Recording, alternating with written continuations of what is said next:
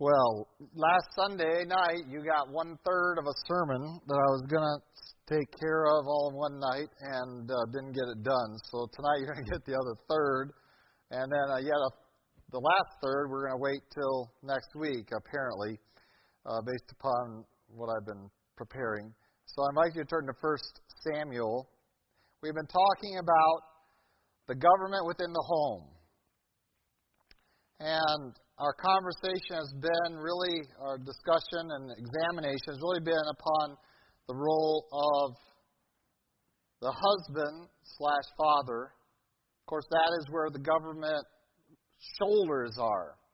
That's where God has rested the authority for the home, is on dad, on husband. And we looked at what happens when we fail as men in our families. We've seen the strife, the conflict, the misery. Those are the words being used in 1 Samuel 1.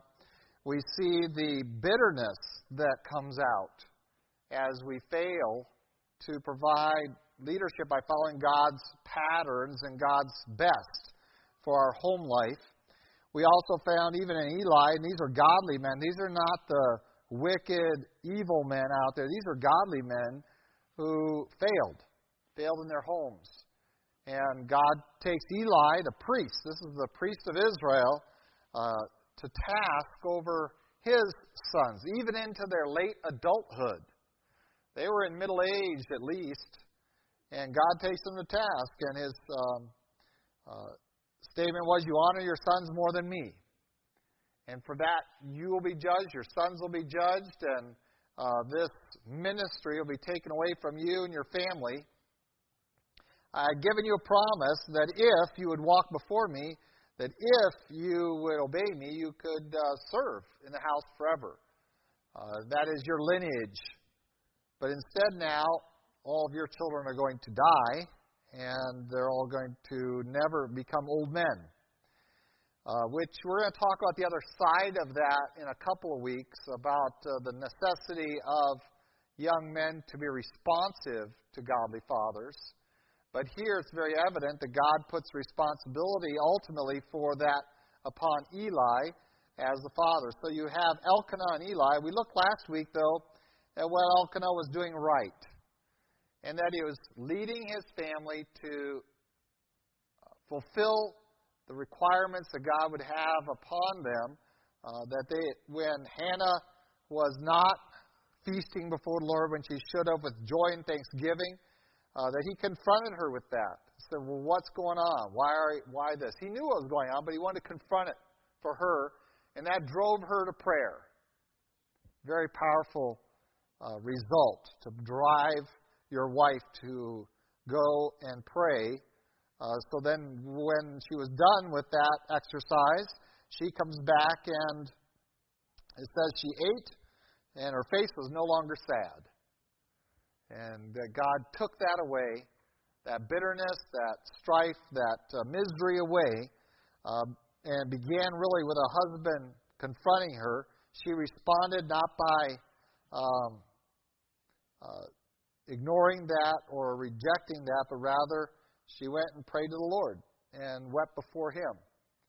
And the ending result. Well then, of course, 3 years later, we have Elkanah confronting her again over a vow that she had made, really for 3 years in a row, at each annual event of his birthday and the coming to the temple for sacrifice. He confronts her about the vow that she had made that day in prayer, and that she needed to fulfill that, and that it was something that she needed to take care of before the Lord. It was her vow. She needed to commit it to fulfilling that. He gave her the freedom to do so at her timing, but he warns her, even as he did before, and he warns her by saying, the Lord is going to establish His word. The Lord will not be made a fool out of. The Lord will not be ignored or treated this way. You can't do a bait and switch with God. You can't sit there and vow a vow and then not fulfill it. That's something that Elkanah had learned and was teaching his family and warned his wife. And so now we come to the point of parenting that for most of you would be unthinkable. And that is an issue. That really is the issue of the night. We're going to talk about training a child to be a servant. And it doesn't begin with Eli. The training of Samuel to be a servant of God began with Hannah and Elkanah in the home. And while we might say, well, this goes into the church structure, and we're going to get there eventually, we're going to come back to this passage. We start talking about government within the church, government within society, and we're going to look at those aspects throughout 1 Samuel. But in government in the home, we're still going to drive home the point of where it starts and the impact it has on children when it is done well and in a God-fearing manner. Let's go, Lord, in prayer before we get into that. Lord God, we do thank you for your love for us. Thank you for the opportunity to look into your word tonight, and we pray that we might be attentive to its truth, not just to educate ourselves, to learn it, but to bring it into our very lives in a very practical, direct manner, that we might be willing to walk in the steps that you have described for us and pointed to and invited us to. And Lord, we do pray that as we look into your word, as always, that your Spirit might guide us in your truth, that we might correctly apply it to our lives, and that we might trust in you to make up that difference between what we can see by our sight and what we can see by your word as instructions, that you might reward that faith that will walk according to your light when the world says no. Give us the boldness to say yes. In Christ Jesus' name, amen. Well, Hannah had made a vow. Lord, you give me a son, and I will return him to you.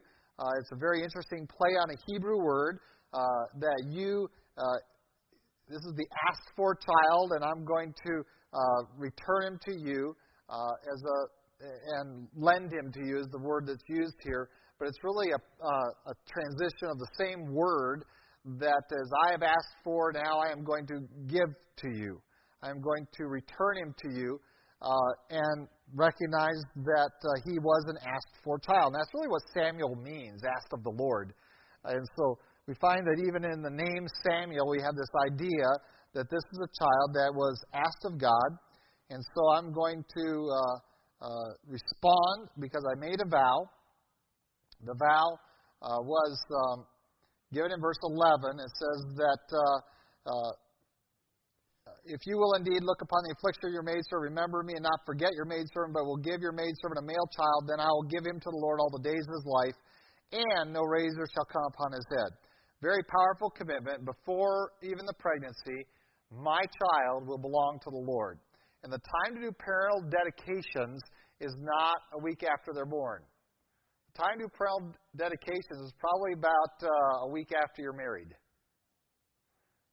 Because that's about when you should start thinking about having kids, somewhere in there. Oh, did he just say that? That's one of the goals and objectives, among others, of marriage. And so we find that this attitude is, Lord, I'm going to commit myself, that I'm going to raise him in this fashion, and I'm going to give him back to you. That I'm really looking for some evidence that of your blessing, your hand upon my life, and I'm recognizing this child is a gift from you, and as you gift me, I'm going to give him to you all the days of his life. And of course, this is what Elkanah takes her to task for. Listen, you made a vow, all the days of his life he belongs to the Lord. And so now we know when life begins. It begins when you are weaned. No, that's not true. It begins much earlier, and hence Elkanah's statements, when's this going to come to be? When are you going to give this to the Lord, this child? And, of course, that's going to happen when he is weaned. He's going to be about 3 years old. And so they would have brought a heifer, whether it was 3 heifers or a 3-year-old heifer, a heifer that was set aside from his birth to be raised for this specific purpose. Hannah is going to bring him to the temple. And she's going to make arrangements here with Eli. She's going to still care for his physical needs in terms of his food and things along that line, but he's presenting him to the Lord for the Lord's service. And the place I want to take you first of all is what kind of attitude do 3-year-olds have towards a mom like this. This is not abandonment. This is a mother who has committed herself, even before you were conceived, of giving you to the Lord, raising you in a manner of a Nazarene, taking the Nazarene vow that no razor is going to touch your head, you're not going to touch things that are dead, you're going to be given this Nazarene vow, like Samson had. And what is the impact upon that in your parenting? Now, the world will come to you and say, well, this child is going to sense abandonment. This child is going to be devastated. He's going to feel rejected. All of these things. But I will contend that those are all wrong. That this child understood this was a loving parent who prayed for him. His name says so. Asked of the Lord. Samuel. Asked of God. I wanted you from God. And now I am giving you to him. And we are immediately introduced to pouring into this child. I mean, this is a very small child. Understanding of a role that God has destined him for. Why has he determined that for him? Well, it goes back to Hannah's prayer. And that Hannah had already committed him to the Lord. And so when the Lord blessed her womb, she conceives. That child is his, even doubly more than every child is really a gift from God. Set aside for this purpose. That is sanctified. That's the word sanctified. Set aside to the Lord or to a certain purpose.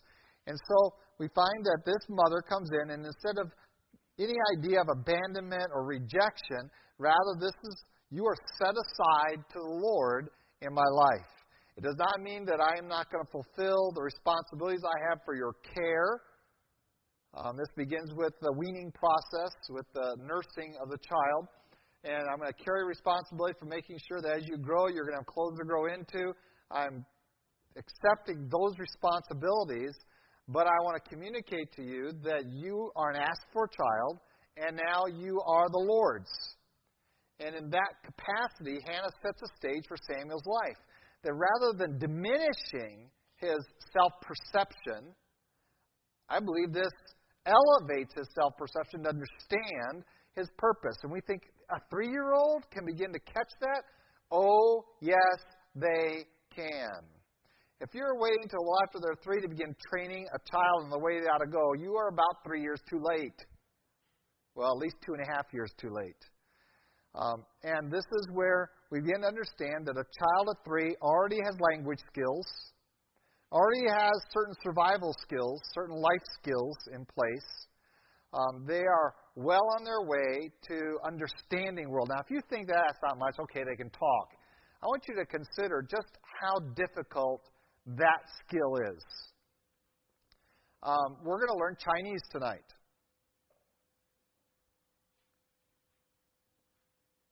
How many think we'll get done before the service is over?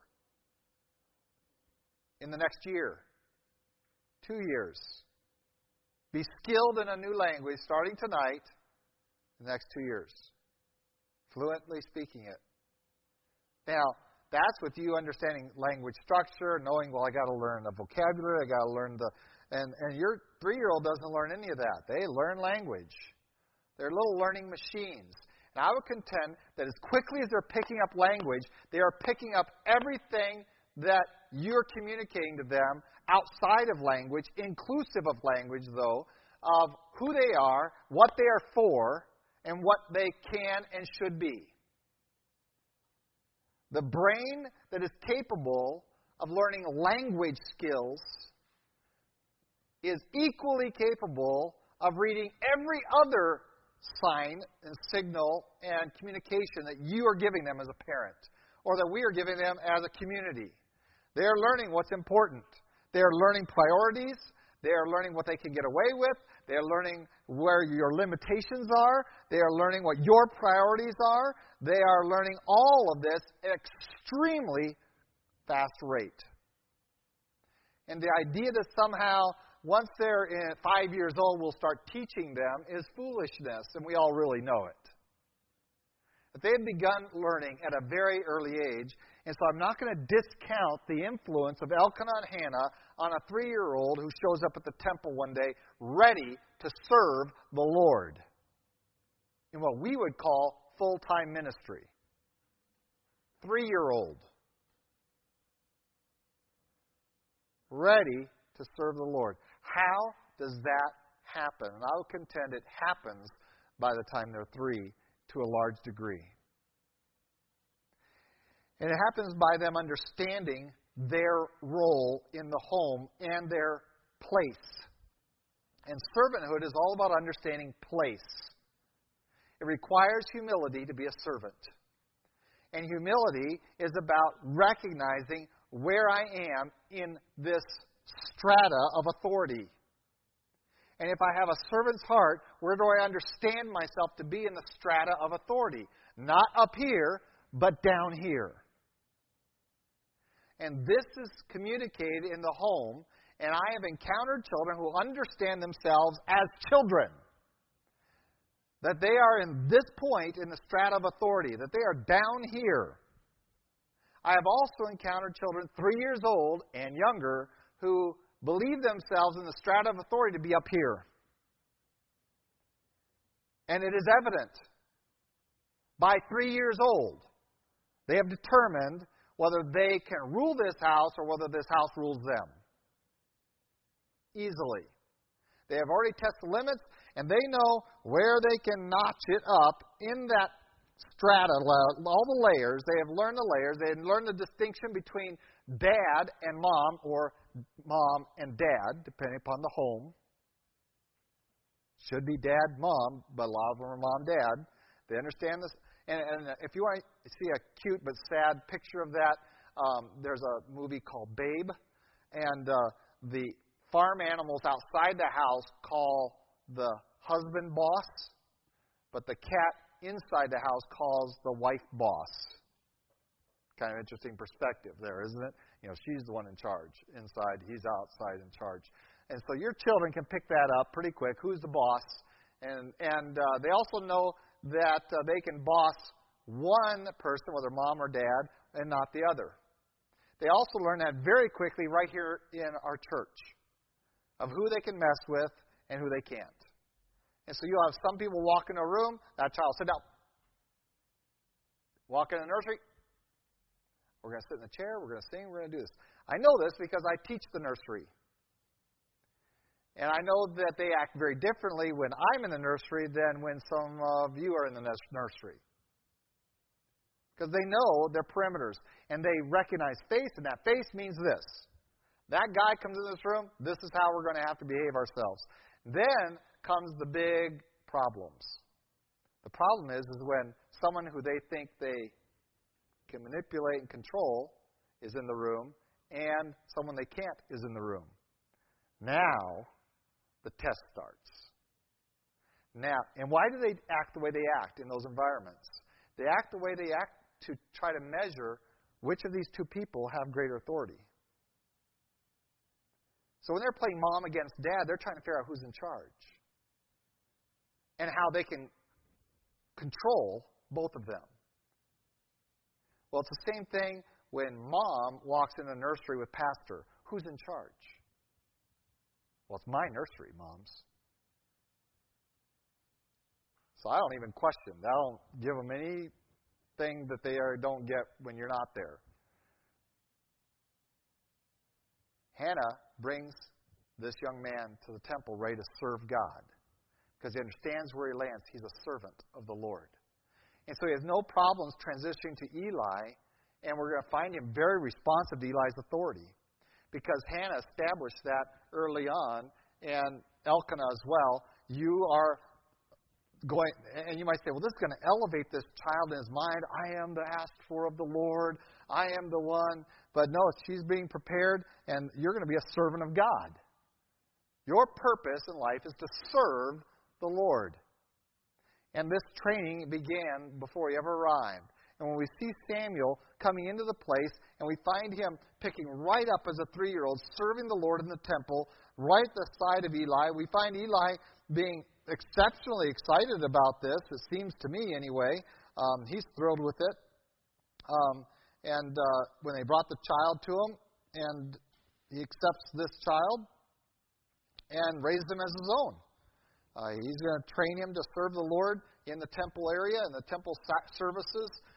He did a lot better job with Samuel than he did with his own kids. He must have learned something along the way.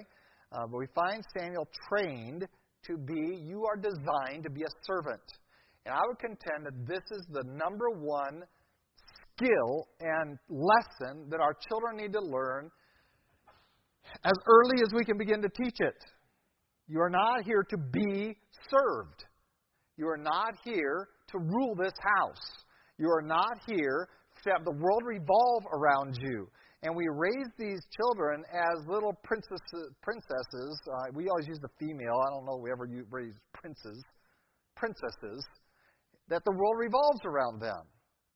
And this doesn't just the only child. This is all children have this capacity within themselves to want to rule. It is part of the nature of man that must be subjugated. Now, that doesn't mean we crush them in the ground, destroy their will. It is directing their will to understand that our greatest achievement in life is service. The greatest achievement in life is not to sit on a throne and be served.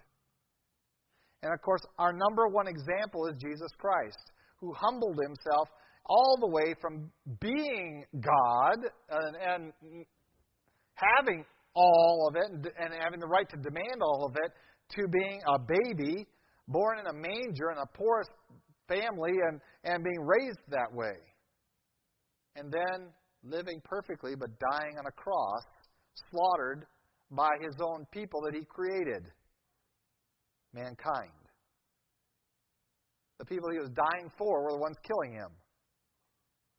We often give examples of sacrifice. Well, if someone went out there and grabbed you and pulled you away from an automobile or semi-truck getting ready to plow you over and kill you, would you feel indebted? But that's not really the imagery. The imagery is that more along the line of someone went out there to save you from drowning and you drowned them in the process of them saving you from drowning. Because your sin is the one that cost that sacrifice. And so when we understand that example of Christ and bring it into the leadership within our home and the training of our children and the need to train them that if you want real joy in life, if you want real fulfillment, if you really want to set the stage for the active Christian life, we've got to communicate servanthood. And we don't do it sufficiently. We try to press it a little bit in Word of Life clubs, but we really don't do it enough. That we have service awards and mission awards, and we try to get them to think of others instead of themselves. It is the nature of children to think of themselves, of myself. Me, me, me. And in their mind, the world revolves around them. And the more we feed that gruesome beast, the faster it will grow. It doesn't need help to grow, but what we find is our society's view of parenting has determinedly fed that nasty beast that says, I'm the center of the universe. Everything revolves around me. And this has created a generation, now maybe 2 generations, of selfish people that don't understand the idea of community, don't understand service, don't understand sacrifice really, and therefore they are not engaged in it. If they are, it's for selfish ends only. They don't understand a responsibility to a community. And it's becoming rarer and rarer that we have a servant mentality, that there is a greater good to be served outside of just my own interests, and that I can actually give up my own interests, even to the point of my life, in service to my ideals, in service to a nation, in service to my family, in service to God. Because we are not raising them at a very young age to begin thinking like servants. And we are, well, how do you begin thinking like a servant? We already talked about understanding where you are on these levels of authority within the home. That we establish authority in the home. We establish the home's government. And that here's Dad. My mom's husband. And that relationship is more important than my relationship with my mom or my relationship with my dad. Is that this man is my mom's husband. That the husband and wife relationship is understood by them as being prior to their relationship. How do you communicate that to a 3-year-old? You sit them down, you instruct them, you give them a chart, right? Moms, how do you communicate that to your children? You do it the same way you communicate everything else. By all the facial features, by all the nonverbal language, by the verbal language, by your actions, everything communicates to those kids whether they're more important to you or your husband is more important to you. Which comes first? You might say, is that really that important? It is vital that your children understand, moms, and dad, that your relationship with their father is more important than your relationship with them. Dads, it's more important, it's vital that your children understand that your relationship with your wife is of greater value and importance to you than your relationship with them. And so to build this right spirit in your children that we see in Samuel that's going to be carried out where as soon as he hears his Samuel, he's jumping up and running up. Here I am, what do you want? And we're all like, man, I want kids like that. As soon as you say Samuel, the middle of the night, it's like, why are you bothering me? No, I want a kid that jumps up, runs what do you want? Here I am. Well, it didn't just happen that night, folks. It started at home a long time earlier. So it begins that dynamic of where do I fit in this government of the home. It begins by understanding that this relationship up here between my mom and my dad is not only chronologically before mine, but as a priority of life, it is more important than me. And once your children grasp that, and if you energize your relationship between husbands and wives to communicate that to your children by the way you treat one another, by the way the wife submits to the husband, by the way the husband cherishes his wife, those children, once they establish that mom is more important to dad than we are,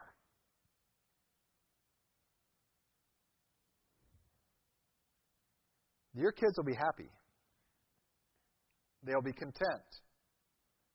They will be fulfilled. You will not damage their self-esteem. Trust me, they have too much of it from the day they go, wah! Their self-esteem is a problem. It will be the greatest blessing you can give to your children is to help them understand that nothing, no one, comes between your mom and your dad. Once they establish that, now they know that in this pecking order, in Dad's mind, I'm somewhere below Mom. In Mom's mind, I'm somewhere below Dad. So we've established that right away, that government. And that's huge. And I see a lot of moms failing right there. I see a lot of dads failing right there. And a lot of them heading to divorce, or should be, and they're using the kids against each other, and it's horrible. And the kids just get torn up inside, and ultimately they understand that they're the most mature person in this relationship, in this home.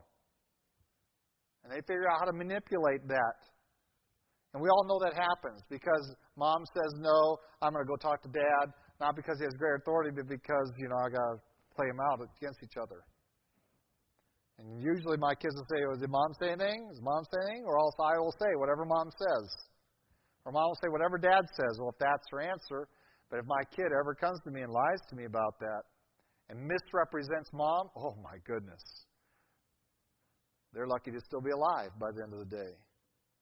Don't you ever put mom's words in her mouth that she didn't say. Oh, that's worse than lying, is misrepresenting a parent. And there are significant consequences for that kind of thing. So we want to build servants. It begins by Hannah communicating to her child, listen, you're going to be leaving here at 3, but you're going to be leaving as a servant. You're not going there to run the temple. You're going there to serve in the temple. And we find that out pretty quick because we have him showing up in a linen ephod. And you go, what in the world is a linen ephod? It's simply a servant's apparel.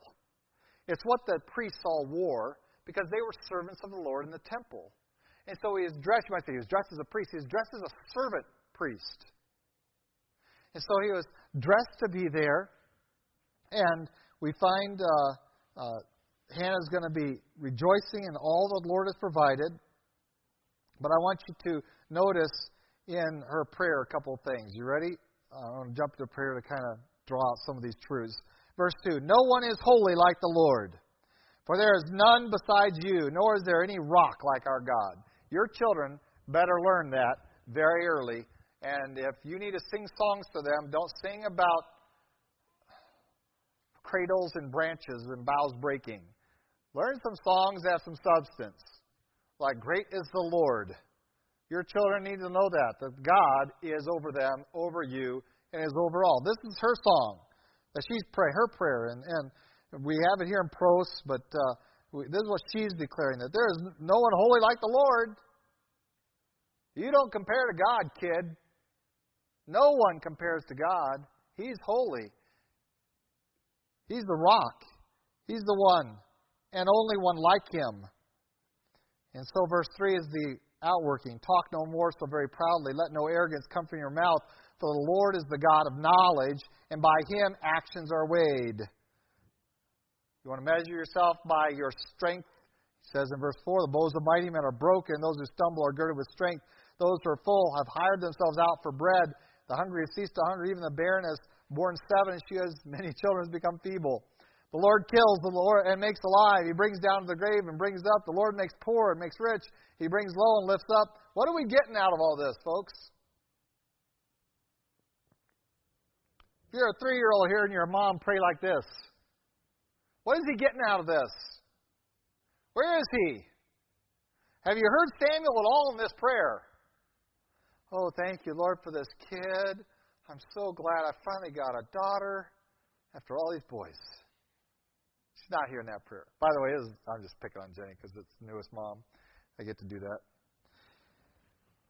And oh, I have this angel. Oh, thank you, Lord, for this angel. And we pray that over our kid. What a mistake. You don't see your name in him, do you?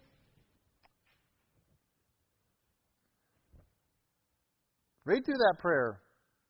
This is all about the Lord. This is about how He devastates the strength of man, that the wisdom of man is nothing, that the adversaries of the Lord are nothing, that the Lord is the judge of the earth. He's holy. He can exalt who He wants to exalt and abase who He wants to abase. I mean, this lady's got some heavy-duty theology in this praying as she's releasing her child to the service of the Lord at 3 years old. And some of your moms go, how could she do it? How could she do that? I would contend that she does it because of this kind of praying. That she understands where she is compared to God. And at her humbling before the Lord, that I was dependent upon the Lord. I was barren. And the Lord has blessed me with this son that I asked for, and God gave it to me. And so praise to the Lord, and not, oh, thank you for this little angel boy, and oh, how I can leave him. And you don't see any of that in here. You see this lady. This is a powerful prayer of a lady that's very different than the lady we met in chapter 1, don't you think? Who was weeping and miserable and bitter. This lady is strong. And she's praying a prayer glorifying God. And this is the kind of information I'm convinced that Samuel was fed for the first 3 years while he was being nursed. You have a holy God to serve. And He's powerful, and He's the judge of all the earth. And you better recognize that that's who you're serving. Not, oh, you're going to be a great guy in the temple. You're going to be lifted up and exalted. You're going to take down the house of Eli. And this isn't the stuff she was feeding him. She wasn't propping up his ego by all this nonsense. She was devastating him with knowledge of who God is. And it is devastating, even for a 3-year-old. You know, God gave you life. He can take it away. Just like that. Think about it. We find this whole idea of understanding that we have no place for any pride. And so, verse 3, I focus on verse 3 a lot, often in my reading. I have a reading list for humility. I find that even at my age, I still have to keep visiting that. Humble yourself in the sight of the Lord. This is one of those, don't you ever talk arrogantly. And I would contend that when parents talk too highly of their children, this is arrogant speech. And it does damage to our children. Because they're already having issues of esteeming themselves, and now we have made it worse by elevating them in our speech in front of them. The world says this is what they need. They need our affirmation. You need to affirm your kid and affirm your kid and affirm your kid. When they go to school, what happens to them? They have been taught, all your teachers are trained in affirmation. Affirm them, affirm them, affirm them. Oh, you'll get it, honey. You're this, you're this. You know what? There is nothing affirming when we are confronted with a holy, holy, holy God, is there? Where does that make me? Oh, man. He's going to judge all the earth. There's no weapon on earth that can go up against him. And this thing that there's no arrogance from your mouth. Talk no more very proudly, because God is the God of knowledge. He is the one of power. He is the rock, and by Him actions are weighed. As much as this prayer is to the Lord, I'm convinced it's in the hearing of Samuel. Samuel, listen. You are here to serve the Lord. And I can talk about what you're capable of or not capable of, but what you really need to know is who it is you're serving. Because once you grasp Him a little bit, even as a child, even as a 3-year-old, to understand the Lord, as I represent Him to you as dad, as mom, as a parent, as one in authority, if we have properly represented authority to them by exercising it, now they can begin to connect that directly to God. That as I am an authority over you, I am under an authority to God that now is the authority over you. And if you think I'm tough, try dealing with a holy, holy, holy God as your judge. We do not see the role of parenting sufficiently in terms of government that we are there as an authority in that child's life, maybe among the first things we need to establish. That dad and mom, inseparable. You come between us. You do not rank up here with us in this relationship. This relationship trumps all other relationships in the home. I think my kids know that. Do you guys know that? Yeah. Because I was like, yeah, we've heard that 100 times. We taught it very early to our kids. No way do you come before my wife. And that is borne out in action as well as speech and in attitude and in the way we engage one another, discuss things together, the way we defer to one another. And then once we establish that, then we establish that role of servanthood. That we have this authority and that this is my home. And I remember sending my son out to the curb in preschool. Before he ever went to school, he had a trip to the curb with a backpack. I don't know if he remembers that. He didn't get very far. He just walked out of sight and sat on a curb and cried. But I remember sending him out the door and say, son, this is my house. You don't want to obey? There's the door. put on his little backpack, and he walked out the door. You can do that to a 3-year-old and not crush their spirit? Absolutely.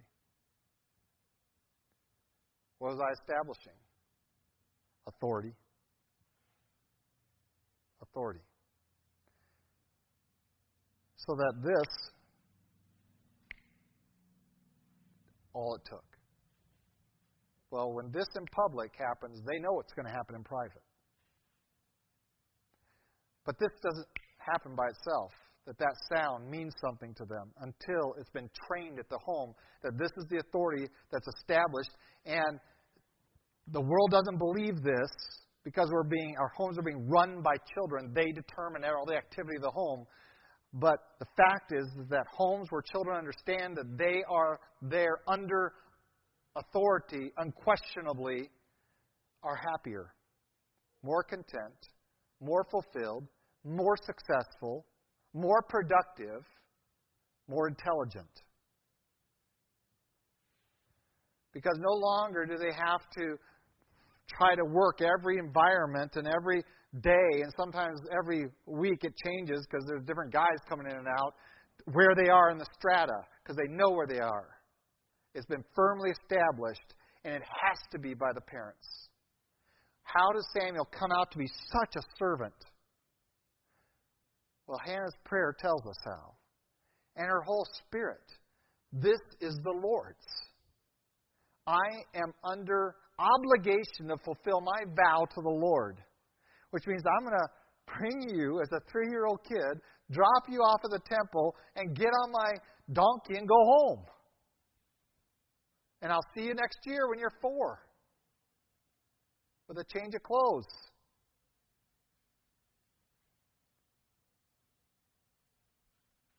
Now compare that to the world's view of Tiger Mom and Bear Cub Mom and all those. Wasn't there Tiger Mom was a Chinese lady's book, and there was the Bear Cub. I'm a mama bear, and these are my cubs. What a different attitude Hannah has. Why? Because she submitted herself not only to her husband but to the Lord, gives this child to Him, and she is communicating to Him who God is and where this child fits in this sphere. And until parents are ready to do that, your children will constantly strive to run your house. And they will succeed. Because once they get it in their mind that they have more authority or they can manipulate authority to bend to their wishes, they will exercise it to the nth degree. And to get that authority back out of their hands is an incredible amount of work. And that's why they're so successful at it, because most adults aren't willing to put in the energy, the effort, the work, the diligence, year after year of establishing authority. First 3 years are critical, but it doesn't mean that once it hasn't been done the first 3 years that it's not recoverable. But it's going to take that much more work later on. Once we let this child speak out of turn, treat mom or dad disrespectfully in our presence without discipline. Once we let them treat any adult inappropriately, and that isn't measured by you, it's measured by the adult that they're dealing with. Okay? How Benjamin relates to me appropriately or inappropriately isn't determined by David and Weta, it's determined by me. How they should be treated by me. And sometimes now in this culture it's not even there. Because now we have adults telling children, call me by my first name. Wrong. Wrong, wrong, wrong, wrong, wrong. Wrong. My children still call, even though they're adults, call a lot of you by your Mr. and Mrs. Because I do.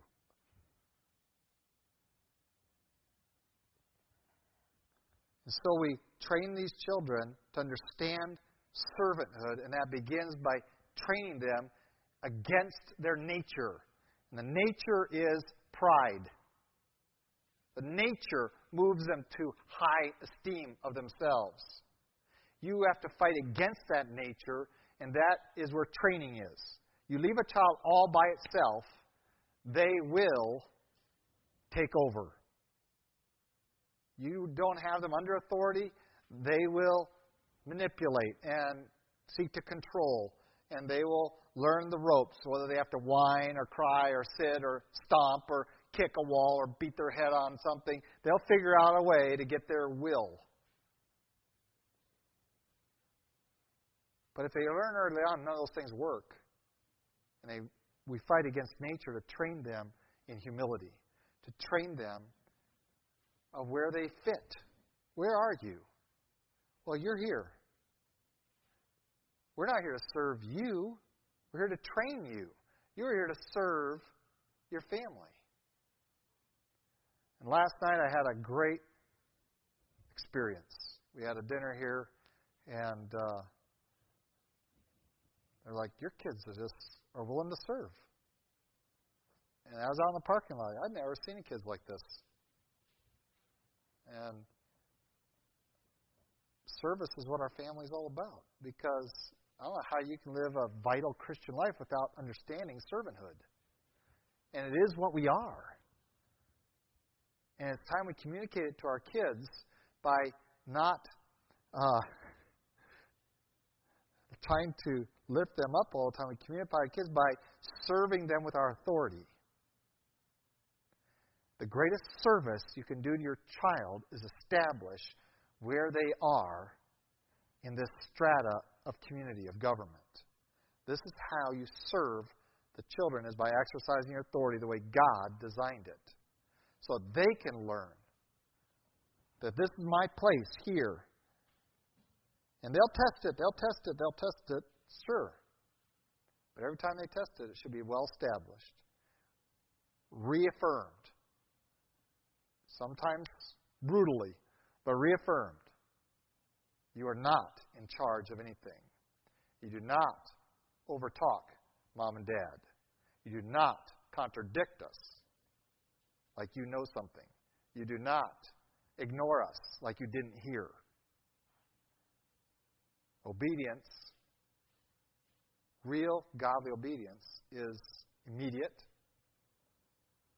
you heard me say, without delay, without question, without complaint. That kind of obedience takes a lot of energy in the earliest years by establishing authority. And Hannah's prayer gives us a great understanding that this family knew authority. God's, and we are His. He is holy. We're going to be judged by Him. And what is man's response to knowing God? Verse 3. Talk no more so very proudly. Let no arrogance come from your mouth, for the Lord is the God of knowledge, and by Him actions are weighed. Teach your child, verse 3, the way Hannah taught Samuel, and you'll have an opportunity, at least, if that child is responsive to that. We're going to talk about, we're not determinists here, but that child is responsive to that, to have a real servant heart in your home, among your children. Let's pray. Lord God, we do thank You for Your love for us, for the great example and that Hannah gives us in her prayer, that we need to communicate to our children of what humility is, by ourselves being submissive to Your authority and demanding that they be submissive to the authorities that You've put over their lives, including not only within our home and the parents, but within the community as well, and among adults and others. And Lord, we just pray that we might be diligent in that.